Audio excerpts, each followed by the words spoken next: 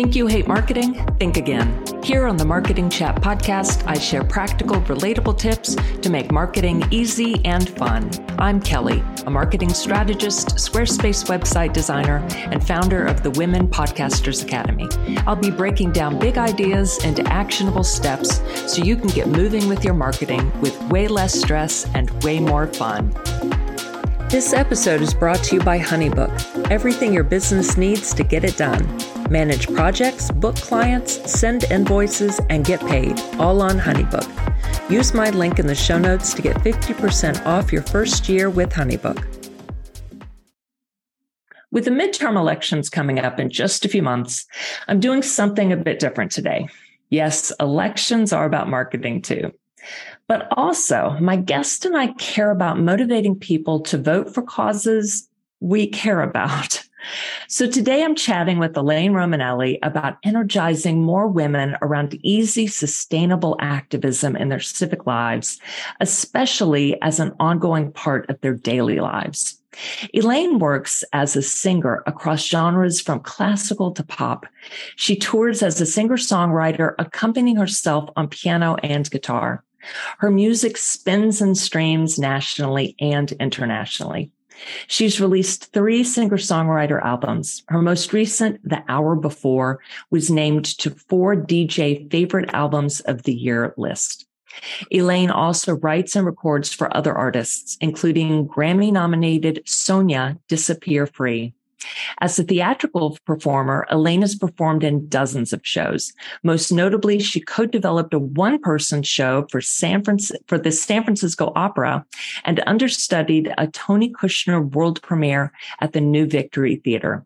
Welcome, Elaine. I am so happy you're here today. Thank you so much for having me. I'm thrilled to be here. Awesome.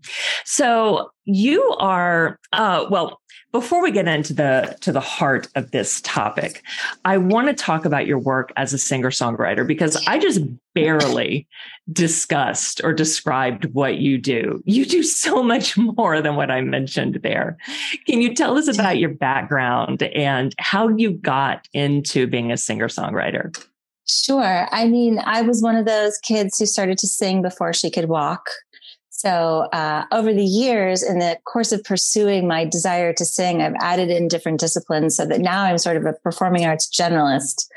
But it all is centered on the voice. So I write my own music. I ended up working in churches. That's a thing a lot of singers do end up doing.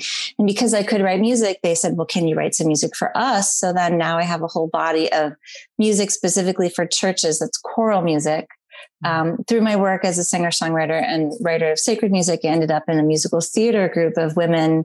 So I've done some musical theater writing. I love performing of all sorts. I love teaching the voice. And all of the work really centers around some of the ideas we're going to be talking about with respect to activism. And for me, singing. Singing is the way that I like to show up the most in the world. And then I have a little advantage in that my mother was a journalist. So the writing of the words comes more naturally than perhaps it wouldn't if I hadn't had so many connotation and denotation arguments around the dinner table with my family. Oh, that's great. That understanding the difference between connotation and denotation definitely makes you a better poet and thus lyricist, doesn't it? It does. It does. Thanks, Mom. Absolutely. Oh, my goodness. So as a singer-songwriter, you are essentially an entrepreneur, aren't you? Absolutely. I for sure run my own business, or really, if you think about it, businesses. Yeah. And there are a number of performers that structure their businesses in various corporate structures. I'm a sole proprietor because I get income as a freelancer. I get 1099 income, I get cash, and I get W-2 income. But it's all under the auspices of working for myself and managing my own time, sometimes hiring other people, sometimes interns, sometimes not so far employees, that would be W-2, but a lot of the same issues that entrepreneurs in other industries face. Yes. Wow. That is a lot. Yeah. I would imagine that young singer-songwriters, just starting out, aren't thinking in those terms. Like, No. This is a business. Right. It is a business. And there's a lot of discussion in the various industries about how it's a business. I think sometimes we go too far in that direction and say, oh, it's a business. It's a business. I took that message in. I bought a hook, line, and sinker. And I think to some extent, I squeezed too much of the joy and the spontaneity out of it. And I think that that's something that happens to other women entrepreneurs in other industries as well, which is you probably started something because it was your passion. Right. And yes, you want to be organized, and yes, you want to have structure, and you want to be fiscally responsible, and you want to have plans, but you don't want to squeeze all of the passion out of it. You don't want to squeeze all the joy and the fun out of it, or then it's got the same feel of a business where you're working because you should, or you're working because you need to in a 9-to-5 job, but without any of the safety structures that those jobs provide. So, it's a business. It's also a joy. Exactly. That's very true. Like whether you're a website designer or a coach or a fitness trainer, you got into it to do that thing that you love to do. Yes. Not the bookkeeping, not the running of the business, not even, the social media or the marketing, even though, I'm a marketing strategist, but, as well as the website designer and everything else. But and you're right, when you focus too much on all the have-tos and lose sight of the why you actually got into the business, you're right, you lose the joy. I'm reading a book that actually you and every one of your listeners might also want to read. I have no connection to this woman. I'm only plugging it because I love it. It's called We Should All Be Millionaires. Ooh. And it's about wealth acquisition for women, specifically women of color, but not exclusively women of color, and how wealth acquisition and thinking around money and the systemic structures around money are very different for women than for men. And one of the things she's talking about in the chapter I'm reading right now is letting go of the idea that you have to do it all yourself, that you're like more virtuous if you do it all yourself. She says you can be liked or you can be happy. Sometimes you have to choose between those. And she talks about the ways in which it can be a smarter financial choice and a smarter business choice to hire out things that are not your core competency and let go of doing it all yourself. And I don't know about you, Kelly, but I have spent years DIYing it. Literally, like I learned to code my own website, and I learned to edit my own audio and edit my own video and do my own marketing and do my own socials and, design all of my own flyers and posters and CDs. And after a while you get burnt out and you're like, what was the core of why I'm doing this in the first place? Where did that go? Absolutely. Yeah. In fact, I just did an interview with a woman, Stephanie Blake, whose interview I'm releasing next week. Yes. Gosh, I have to keep everyone straight. Yes. Next week on that very topic, on how in order to reach 6+ figures, you have to outsource and delegate. So you were so right. I'm going to have to read that book, and I will look it up and put a link in the show notes. We Should All Be Millionaires, available from the New York Public Library if you want to borrow it. Fabulous. Yes. That's great. Yeah, probably in everyone's local library. That's great. I hope so. Thank you so much for bringing that up. You're welcome. You can download it onto your Kindle for free. Yes, that's great. Yes, so we don't have to give our money to Amazon. And she talks also about outsourcing in your life. Do you have to be the one to cook all of the meals? Do you have to be the one to clean your home? Do you have to be the one to do your laundry? Do you? Can someone else do that? What else can someone do that's not part of the core strategy or creativity of your business that only you can do? I think those are interesting questions. That's excellent. Yeah. I need to get my 16-year-old son back into doing more things around the house. I fully support that. Yeah. I do have someone who cleans for me. Excellent. That is an absolute lifesaver. But yes, he needs to pull his weight. And that's an important life skill, because if your son is going to grow up and be in any kind of partnership, the other person is going to want contribution. Yeah. going to want your son to know how to do dishes, know how to do laundry, be able to see things that need to be done, have the eyes of a woman. Absolutely. And he can do all of that.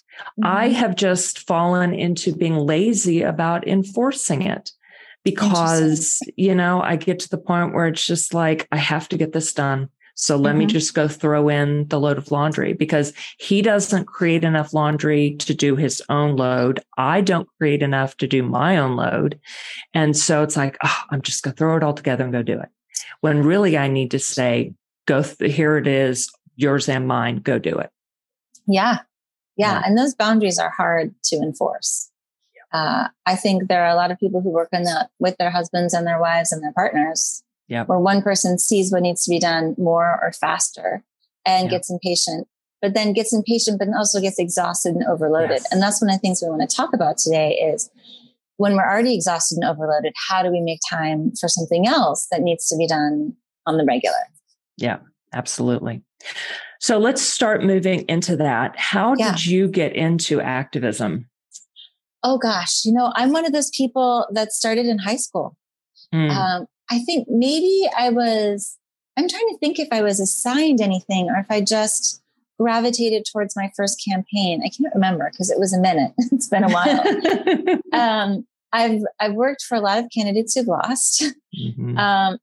I am on the pretty darn liberal side. Although in some places like San Francisco, I wouldn't be considered, that liberal. Right. So it's all relative. One of the things so in my life as a performer, I've had to do a lot of thinking about like what, especially with the pandemic, because things were so hard on us, live performing ground to a halt. What is it that I'm wanting to do? Am I wanting to sing songs about whiskey, which I've written those songs? Am I wanting to sing songs about sex? I've written those songs. Am I wanting, how am I trying to show up in the world? What is the reason to get back out there and do it? What do I have to offer? This is a branding issue that people are always talking about in music as well. And I had to sort of step back and assess my music. I promise this is all related. And I realized that everything I do basically is exploring the same ideas. All of the songs I've written, the way I sing, the reason I perform live, and why I'm involved in activism, it's all related. And for me, the three pillars of I think my life are dignity, agency, and inclusion. And I think to a certain extent, I was born that way. Everyone has strengths or weaknesses or areas that how they see the world. And they don't know that it's any different for anyone else. I recently took the Clifton Strengths Assessment. I don't know if you've taken those. Yes. And it was enlightening because the fifth area was inclusion. And I said, what is that? That's not a strength area. That's just the way things are. And so understanding that not everyone sees the world that way has been really enlightening for me. So I see the world that way. I see us all as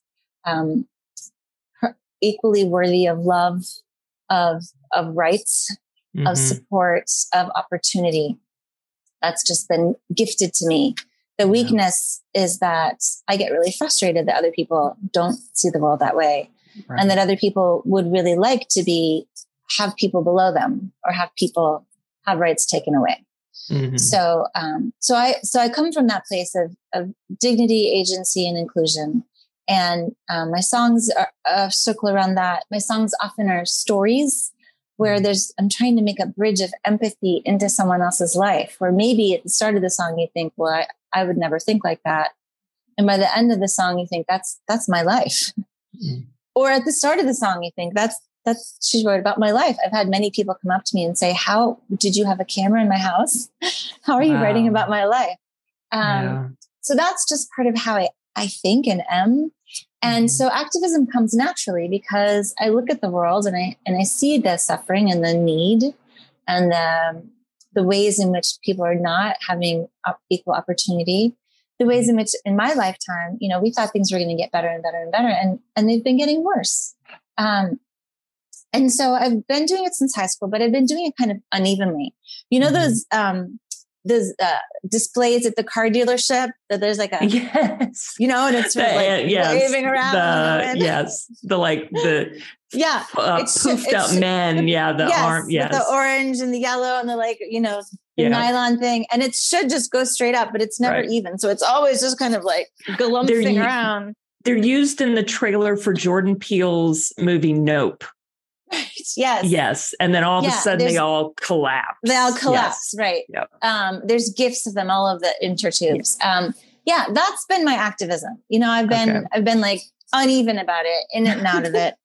And I've been thinking about this a lot. I was really in for 2016. Mm-hmm. And then I was really in for 2020, all the way up to, the other thing that happened on January 6th was that we elected 2 senators from Georgia, as part of that special runoff.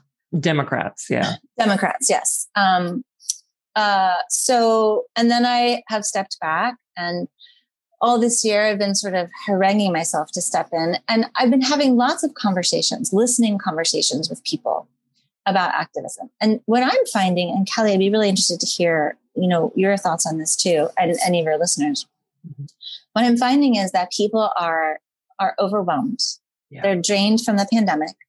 They're overwhelmed by how fast the news cycle is, how fast and sort of with what glee the news tells us about bad news, how many kinds of bad news there are, like, a devastating shooting. Oh, another shooting. Oh, this shooting didn't make the news because the town down the street, this literally happened in California.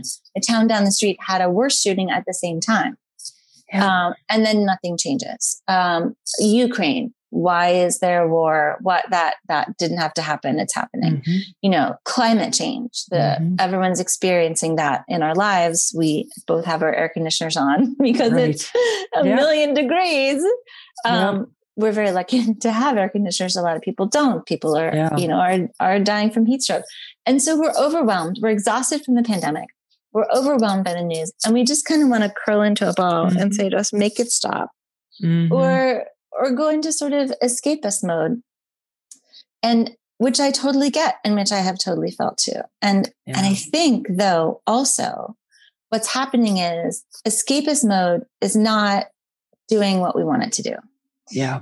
We're not coming back out of it replenished. It's like when you get that depleted, and you just want to escape, you just push a pause button when you go off and eat something mindless or watch some crappy TV or, I don't know, drink rosés all weekend. Right. It just pushes a pause button on however full or empty you are. Yeah. So when you take the pause button off, you didn't refill. Right. So if you were empty, you stay empty. And then you're just kind of coasting along and empty. So we're feeling overwhelmed. We're wanting a break, but we're not necessarily connecting with replenishment. We're connecting with escape. And we want to do something, but we feel pre-defeated. We feel like, well, it's ordained to go badly. It keeps going badly. How do we do this? I love what you just said about pre-defeated. And you're so right. We're escaping. We're not taking... So I'm going to use the phrase self-care. We're not taking self-care time, even though, so sometimes that phrase has sort of a negative connotation because sometimes it can be sort of elitist, because people think of, going on a vacation or going to the spa or whatever, even though it does not have to be that, so. No. When we take a break, it's okay to escape sometimes. But like you said, we really need to take a break to replenish and refill. Yes. Not always to escape, because that escaping is really hiding our heads. You just did that. For those of you who are listening and not watching, you can't see that Elaine hid her head there when describing escaping. And that doesn't help us do anything. When we reemerge, not only have things stayed the same, but today they've actually gotten worse. Right. Right. And so that's our landscape. That's where we're at right now. And so how do we address that? So I'm so glad that you mentioned self-care. And I feel like we're taking a long time to get to the central point, but I think we want to lay the groundwork for how to come from this place of pre-defeat and despair into a place of hope and energy. And I am certain it can be done, but I want to acknowledge where we're starting and not pretend we're not starting here. So let's acknowledge where we're starting. This is where we're starting. Yeah. And plus we're running our businesses. We have kids, we have elderly parents, we have illness, we have COVID, like we have a lot. And as women, we've always had a lot. So let's talk about this care piece. I'm so glad you brought that up. I think, that in addition, so yes, self-care, I think a lot of us need more other care. I think a lot of us need more someone else to pamper us or someone else to do the dishes, right? Or someone else to mow the lawn or take out the garbage. And what I've been circling around is how to get that, how to ask for it, how and who to go up to say, I really need a hug, or I need to talk about this and I don't want advice. I just really want to be heard. I just want you to sit there and listen and say, I hear you. Yeah. How do we, do we have the wherewithal to pay for some other care in the form of a massage or, pampering? Can we exchange it in some way? So I think that's an important component of care that we sometimes overlook. Yeah. And then that puts us in the place where you're like, oh, well, you have to take care of yourself. And it becomes another to-do. Exactly. Yes. We're already taking care of everyone else when we have people to take care of, and everything else in the house and in our businesses or at work. Yes. And now we have to take care of ourselves too. Right. And like when you're admonish us, like you're not taking care of yourself. Like, okay, I better take care of myself so I'm not judged. It's like, I'm doing everything else. I barely remember to eat lunch. Right. So it's like, I have my coffee, but lunch, whatever. Right. And so I think that, again, that's part of shifting our mindset, which is, what can I let go of? And I can be less liked or less perfect. For me, it's housekeeping. I have people in my life that are flawless. Like you go to their house at any time and it's perfect. And I'm letting go of trying to be June Cleaver. I'm letting go of perfection in my home. If you could see the top of my desk right now, you may be horrified, or you may say, oh, I feel seen. But there are things we can let go of. And I think that we as women, we hear a message of sacrifice. We hear a message of perfection, even if it's not called that. We hear the do everything. We don't hear enough how the people we admire have so much support to do the things that they do. Yeah. There's been a meme going around on the internet about Thoreau and how he was on a pond on his property within walking distance of his house where his mom made his sandwiches and he could go to dinner. Yes. Einstein's wife was basically his servant. For those who are religious and attend churches or temples, I would like to do a whole talk about that, because we're often admiring the prophets and the disciples, but they lived in a time when the women were working in service for them. Yeah. And there was a whole class of people who were literally actually slaves. Yeah. So there were other people tilling the fields. There were other people doing the cooking and the cleaning. There were other people creating the structures they lived in. There was one gospel recently where they said, go off and, bring nothing, bring no money. And everyone focuses on that instead of like, basically the idea is get other people to feed you, clothe you, and house you. Right. And if they don't, move on. Don't let that be what you spend your time on. Well, wouldn't that be nice if we had that luxury? I wish I could remember the author's name and the exact name of the title of the book. So a woman wrote this book. I read, it was 13, 15, some odd years ago. Maybe it was before my son was born. Something like, Jesus never raised kids and Buddha never drove carpool. Something like that. Yeah, absolutely. Just so good. Yeah. So I want to start by saying that service and sacrifice require wellness. They require wellness. It requires mental and physical wellness. we must start to put ourselves first in our own lives in order to be there for everyone else in our life. Yes. In order to be there for our children, our partners, our workplaces, we must put ourselves first. And I don't mean must as a should. I mean, I want to empower every voice who hears me to ask themselves what they need, what they want. And if what they want is graham crackers with butter on them for dinner, then have it. Yeah. If what you want is a day off, then put all of your devices on do not disturb and take the day. The world will not fall apart. What we need is a regular system of replenishment. And that involves a lot of things. It involves self-care. Yes. That means, maybe it means washing your face before bed. But I think there's two kinds of fun that we don't talk about enough. There's like fun. And then there's what I call category 2 fun, which is I will want to have done this. So for me, exercise is often category 2 fun. I will want to have worked out. I will be happy I worked out. But at the moment, I don't want to. And I think as women, we do a lot more category 2 fun. I will want to have done this. Then category 1 fun. This is just fun. I just want to do this. It's just fun.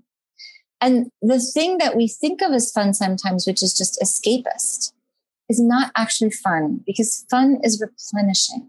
Yeah. Fun refills you. And fun looks different for different people. Like, Kelly, this for me is fun. Like, you are replenishing me having this conversation. I love talking and exchanging ideas and being with people. This is fun. It's category 1 fun. For some people, this would be torture. Right.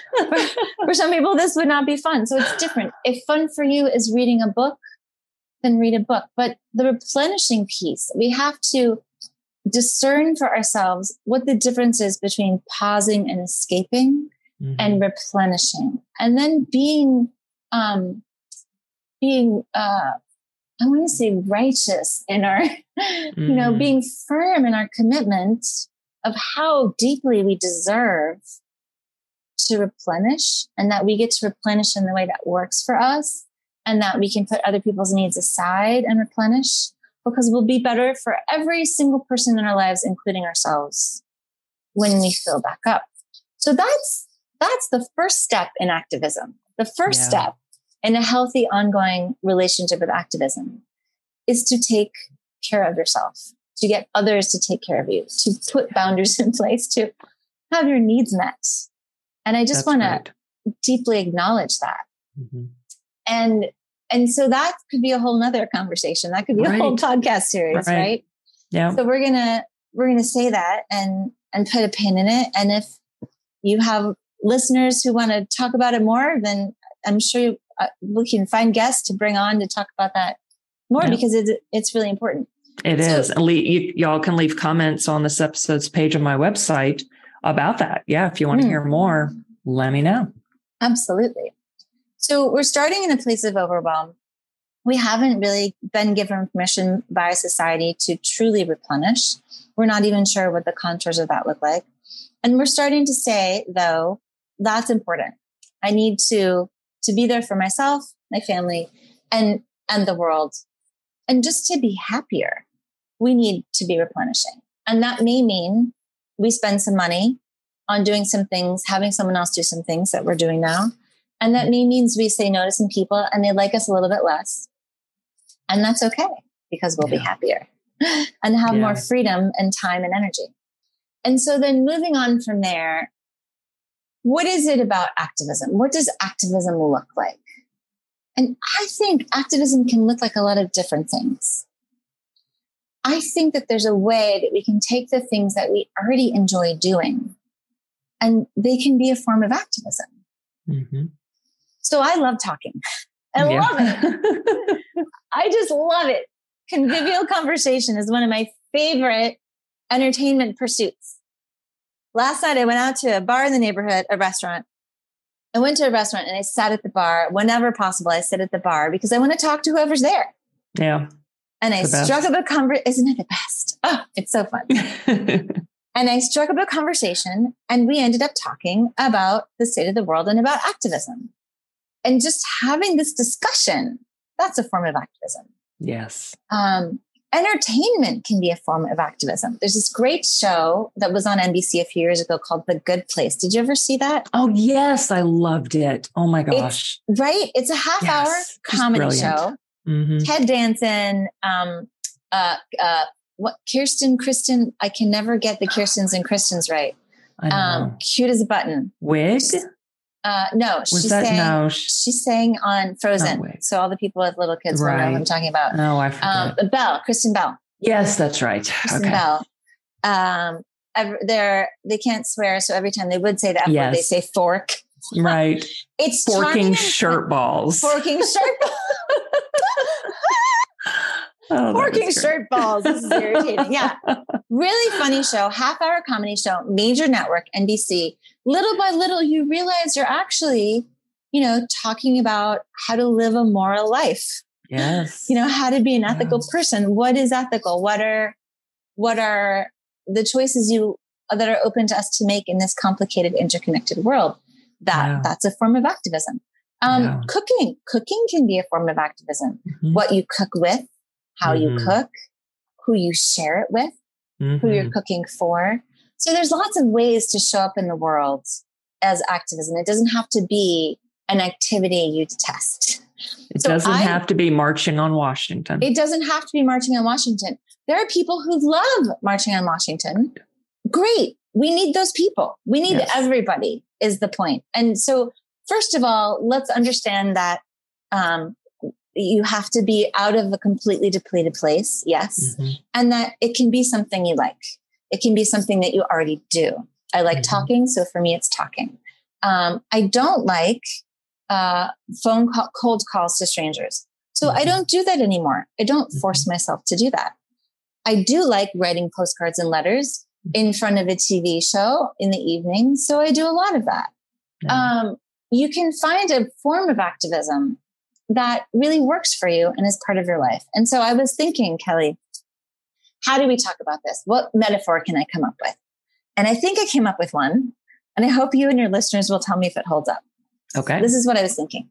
I would like us to stop thinking. I said earlier about the car dealership, right? I was doing it like this. And I had this realization this year, which is I need to stop doing that. I need, and tens of millions of other people need to stop thinking of activism as an emergency situation.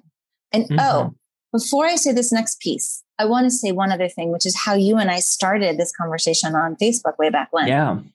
Activism has a marketing problem. Yes.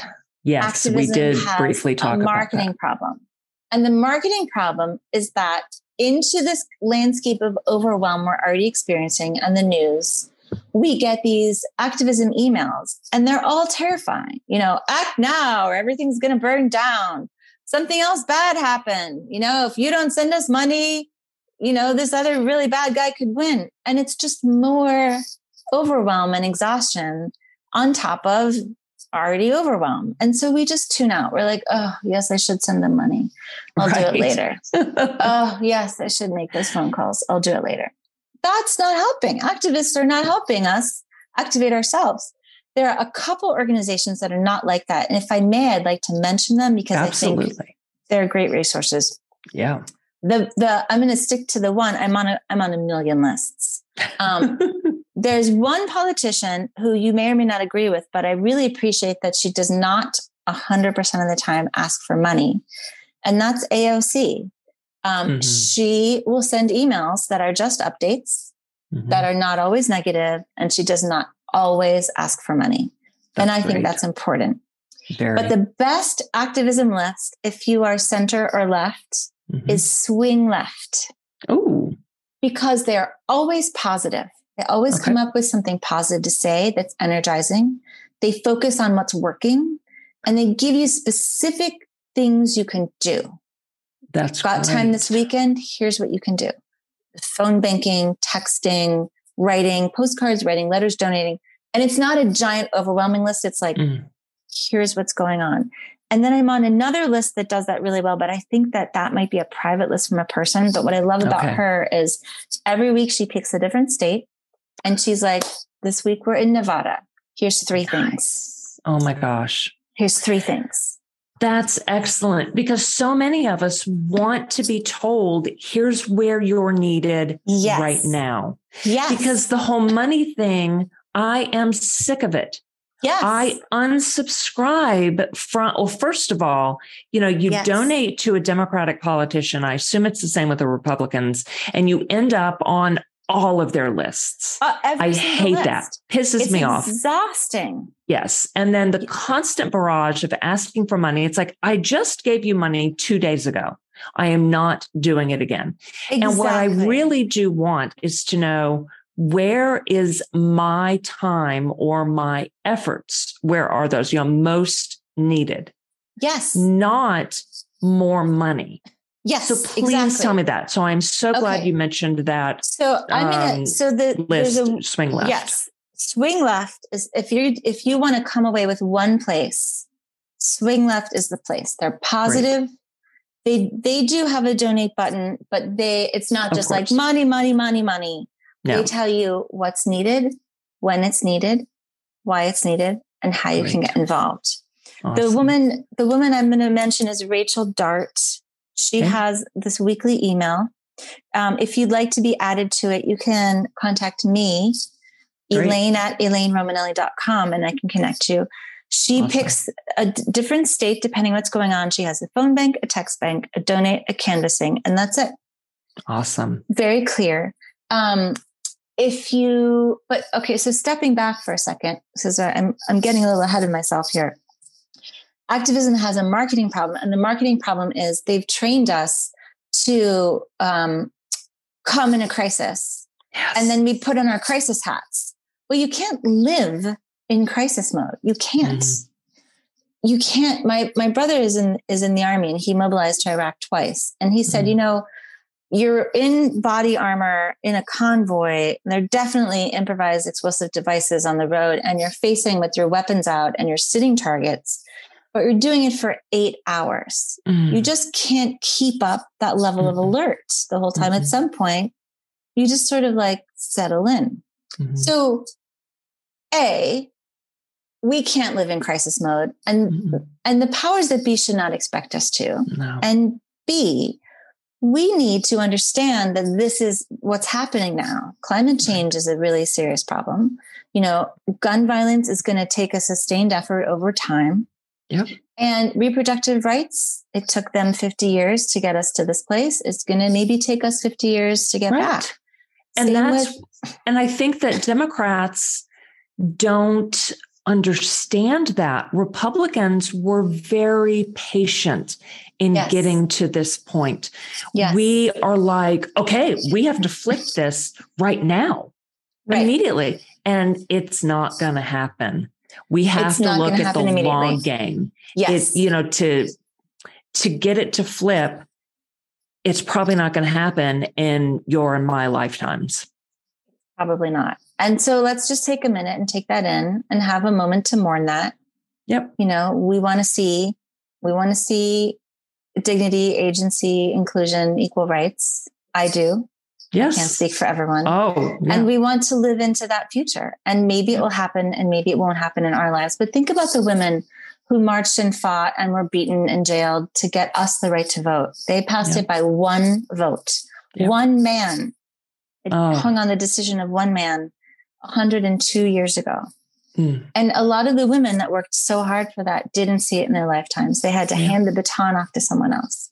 Yeah. So this is the crux of the message. We want to reframe activism instead of being a crisis thing where you run with your bucket, you put out the fire, and then you go home and you're like, phew, that's done. We want to think about it as a steady part of our lives that we have integrated into our lives from this moment until our last breath, basically. Yeah. And that there's going to be years where we have to tap out. But then when that year is over and we're replenished again, the year that my mom died, I had nothing to give to anyone. Yeah. My husband's brother had died the year before. 4 friends died the year after. I didn't have it. So I tapped out and I had the trust that someone else was on it.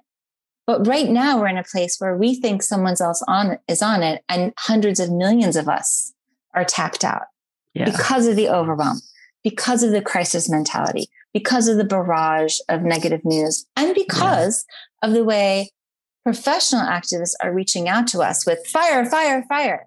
We need to put all that aside. We need to say, okay, this is the new landscape. Yeah. We're going to replenish ourselves. We're going to take care of ourselves. We're going to get other care that we need. And we're going to find a way to do activism as an ongoing, sustainable part of our lives instead of in response to every little crisis. The crises are going to keep coming.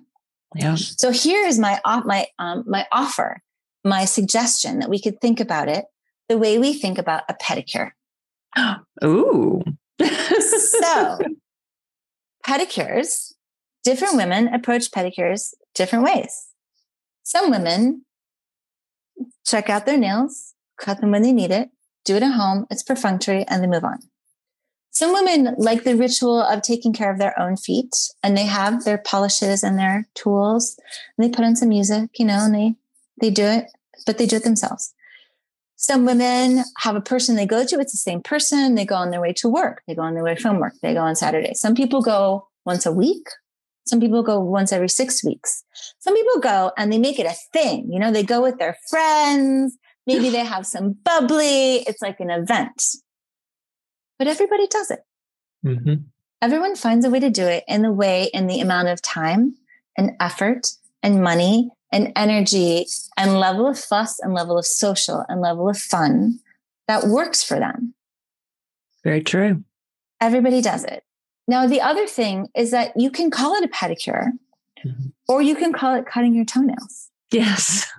Which sounds like more fun. True. And you can do polish. You don't have to do polish. You can just cut them. You can file them. You can buff them. You can paint, do gel or regular. You're right. Yes. Lots of options. I do pedicures and I have someone else do it for me and I do it regularly. Yep. On a schedule. Yeah. Right. And so I'm inviting us to start to look at activism the way we look at pedicures. First of all, the name makes a difference. Yes, it does. You can call it cutting your toenails or you can call it a pedicure. So let's call activism a fun activity. That's something we already like to do. And we get to choose the time, the energy, the effort, the social level, and the level of fun. Okay. We know we can integrate it into our lives because we managed to integrate pedicures into our lives. We're not asking for it to be, it doesn't have to be the same level someone else does it. It doesn't have to look the same or feel the same. You get to design it the way that works for you. Yeah. So if you get on one of these lists, and I'm recommending to start with Swing Left because I just think they're positive, they're run by women, they're clear, they're organized. You can see what they're offering. Awesome. Try everything. Try phone banking. Don't like phone banking? Fine. Try text banking. Don't like that? You can write letters with Vote Forward. You can write letters with postcards for voters. You don't want to write letters? There's so many ways to integrate it into your life. But I personally think, Kelly, that when we feel empowered, when we feel like our efforts are part of this collective effort, which is another thing Swing Left does really well. And again, I have no connection with them. I don't get paid by them. I just think I like knowing that I'm part of a community of people who are doing this, that I'm not just out there on my own. Yeah. And that's one of the reasons I do a lot of my activism through them and other group activities. When we feel empowered and like our efforts are part of a group and like our contribution is part of a greater whole, that replenishes us. That in and of itself replenishes us. So activism, instead of draining us, can replenish us. Very true. Being part of something bigger really does feel good when you're all working toward this common goal. It's why people who are big sports fans feel so good going to a game or watching a game, even when your team loses. You have that camaraderie with other fans. Yes, absolutely. So I just want to invite your listeners to reframe activism. Reframe it as an activity that can replenish, that can be fun, that they can control the way that works for them. They can say no to the ways that don't work for them with gladness of heart. But I really think that for us to live into the future world that we want to see, it's going to take each of us participating a little more instead of a few of us killing ourselves. Yes. There are 338 million people in this country. And believe it or not, the overwhelming majority are of a like mind about dignity, agency, and inclusion. Yeah. Most of us do want our neighbors to have more or less the same rights that we have. Mm-hmm. Most of us just want to earn our livings and provide for our families and have fun and enjoy our lives. And most of us, not all of us, but most of us want that for other people too. We want to, we maybe don't want to get too much in each other's business, but we don't want people crushed. Yeah. Now, there are some people that want that. I'm probably not speaking to those people. No. And for us to have that life, it's going to take a little more participation from a lot more people. Yeah. So I had this experience, I don't think I've even told you about yet, where I went to a group of women. Did I tell you this yet, Kelly? I went to a group of women. It was just a social occasion. And it was right before the recent vote in Kansas, which was about whether their constitution was going to be amended to take away any choice for reproductive health for women. Phrased horribly. Well, phrased for horribly. For the amendment to ban abortion. It was very confusing. They put the amendment in August. And remember that Kansas already has an abortion ban over 23 weeks. So that's not going to change. But this was going to, we're women. Let's face it. We know women's bodies are really messy. Yeah. And anyone who's ever had a pregnancy knows that a lot of women miscarriage. There are a lot of miscarriages as first pregnancies. There are a lot more ectopic pregnancies than maybe we want to think happen. But I know a number of women who've had them. Your body is a messy place. A lot of things can happen. Things can go wrong. I had a very dear friend whose baby died at full term in utero. Things happen. And this was going to remove the possibility for doctors to take care of women in every possible circumstance. It was going to be illegal to basically save a woman's life, which is... Oh my God. Anyway, I went to this gathering. It was margaritas and salsa outside. And people were sort of talking about their despair and their despondency. And I was having a conversation. And I said, you know what? Could I maybe make this conversation public to the group? So I stood up and I told them about Swing Left, and I told them about postcardsforvoters.org. And what I love about Postcards for Voters is you don't have to think at all. You get signed up. You have to have decent handwriting. They tell you literally what to write exactly. Write these 3 sentences. That's it. Send it to these addresses. Couldn't be easier. Yeah. And the table, you should have seen them. The table just filled with energy. Oh, wait, I can do that? That's all I have to do? I was like, yeah, get postcards. Can they be any postcards? Yep. Where do you get stamps? Stamps.com. Buy them on Amazon. Get them at the post office. Wait a minute. How many postcards do I have to send? 1, 100, as many as you want. This table of bright, educated, capable women who ran their lives and ran their businesses had just been in utter defeat about the fact that they could make any change, because they didn't know that it could be that easy and that was something available to them. So we had this conversation. People said, will you send me the link? I sent the link. We put it on the group.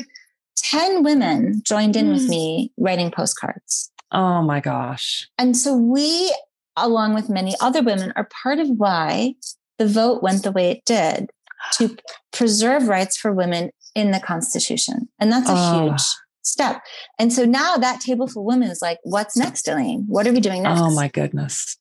And how awesome is that? It's so awesome. And so we can lift each other up in these activities. We can do it. It can be fun. It can be part of life. And if you hate writing postcards, you don't have to write them. I've done text banking before. And it was great. I would actually get some people replying positively. Nobody was rude. Wonderful. It was awesome. Yeah. So I know we've ranged over a bunch of stuff today, and I just want to sort of summarize, I guess. Yeah. I feel like I'm proselytizing about specific, this is not about specific issues. It's not, if that issue is not for you or you don't agree with that issue, that's fine. What I want to say is that I want to just really acknowledge where we're starting, this place of overwhelm, acknowledge that we need to be empowered to take the kind of care of ourselves that we really need to take. And just really invite you to see activism as a part of that self-care, that it can be fun, that you have complete control over how much you do, that it's not about throwing money at something. And then this idea about it being a regular part of your life, you can say, I only want to work on this particular issue. Great. You can say, I only want to work on getting other people to vote. Great. Mm-hmm. You can say, I only want to do it in this way or with this people or only on Wednesdays or only at the end of the month. Great. That's all great. But I have been watching other people convert to what I'm doing, which is, this is just part of my life. And I'm seeing them kind of fill back up. I'm seeing them feel hopeful and empowered and energized about their place in the world, about making changes. And when this Kansas vote came through, everyone who worked on it felt like their sports team won. Oh, they felt like amazing. I was part of that. Yeah. So that's what I'm inviting us to do, to understand that activism has a marketing problem, to hear past that noise, as females, as entrepreneurs, to change the way we think about it and make it our second pedicure of the month. Oh. 2 pedicures a month. That's amazing. Right. I love that. Great suggestions. Awesome metaphors. All of this has been amazing. Thank you so much, Elaine. Such a pleasure. Thank you so much for having me on. Just fabulous. So I will share all of those links in the show notes and on this episode's page on my website, and your email address. Thank you so much for sharing that as well. Absolutely. And I will make one tiny plug for myself. If you're in the metro New York area, I am bringing a 30-minute program to directly replenish people to various communities that have a built-in community. It's called Emerging. And through music and stories, in a half an hour, we start at where we start. You come in however you feel. If you need to cry, you cry. If you want to laugh, you laugh. We end up working through some things and, like with joy, with fun and music. And by the end, there's a sing-along. And I bet you'll want to sing along by the end and walk out of there feeling just, connected, in it, energized, more hopeful and better. So I invite you to look at my Emerging program as well. That's on my website, ElaineRomanelli.com. Awesome. I will have that link there as well. And I saw your promo video for that. You did. You helped me. Fabulous. So yes, y'all check out Elaine on our website and go check out these organizations, Swing Left, and get in touch with Elaine if you want to get in touch with the other woman for her list. So awesome. Thank you again so much for being here. This has been wonderful. And thank you all for being here today. You can leave comments on this episode on the page on the website, on my website, link in the show notes. And I will be back in just a few days. So I'll see you next time on the Marketing Chat podcast.